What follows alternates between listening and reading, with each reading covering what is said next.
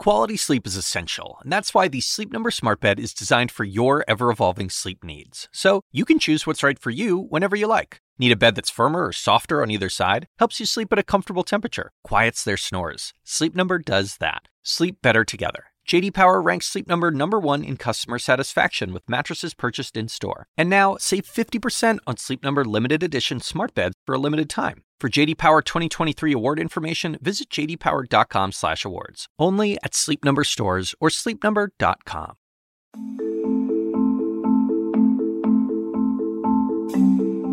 Hey everyone, I'm David Chalian, the CNN political director. This is the Daily DC.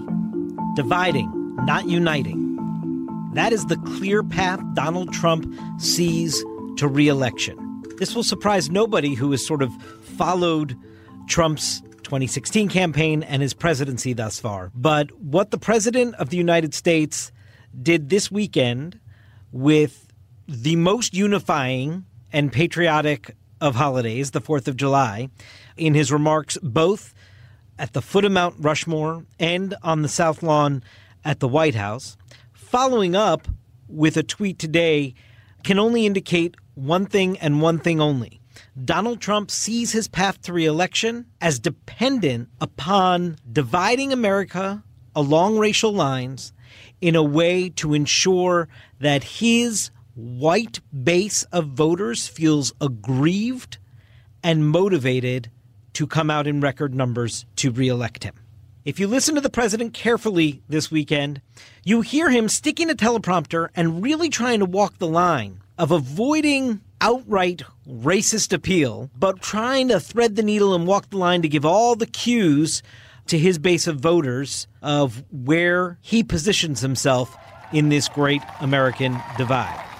One of their political weapons is cancel culture, driving people from their jobs, shaming dissenters, and demanding total submission from anyone who disagrees. We will never allow an angry mob to tear down our statues, erase our history, indoctrinate our children, or trample on our freedoms. There are three things critical to watch in the aftermath of the president's remarks over the weekend. One, will they work? Do you see in upcoming polls, as this is a clear strategy he's implementing now, a invigorated coalescing of his base, some of the splintering that we saw happening, some of the erosion that we've seen? Does this message help bring that back to whole for him as he attempts to build back up towards an electoral college majority? The other thing to watch for are his fellow Republicans who are on the ballot with him, many of whom are not comfortable with this approach that he's taking, and yet all of whom are dependent on Trump voters voting for them as well. Otherwise, they have no chance at re-election. So watch to see how much of a box vulnerable Republicans up for re-election in the Senate, like a Thom Tillis, Joni Ernst, Cory Gardner, Martha McSally, how are they responding to what the president is saying here? And then, of course, watch for the backlash. The president, when he talks about cancel culture going too far, or when protests turn violent, or when people are talking about taking down statues of George Washington and not just Jefferson Davis, there is the potential for, as he's attempting to do, painting with a broad stroke the entire Democratic Party and the left in one big fashion. Is there backlash that emerges from the middle of the electorate? That is going to be a key component to watch as well. I will note, when he's off the teleprompter, he follows up, as he did this morning, with a tweet about NASCAR, where he completely bemoans the fact that NASCAR has taken down the Confederate flag. That's the president of the United States saying what a terrible thing, and ratings have gone down, that NASCAR removed the racist symbol of the Confederate flag. This is in the face of what has happened in Mississippi and elsewhere in our culture right now. The president crossing that line when defending the Confederate flag, as opposed to sticking a teleprompter and trying to thread that line about cancel culture and radical response to the social currents of the day. There is a difference here. It's one you hear the president try to strike when he's delivering a speech crafted by his speechmakers, has a tougher time when he's just with the Twitter machine.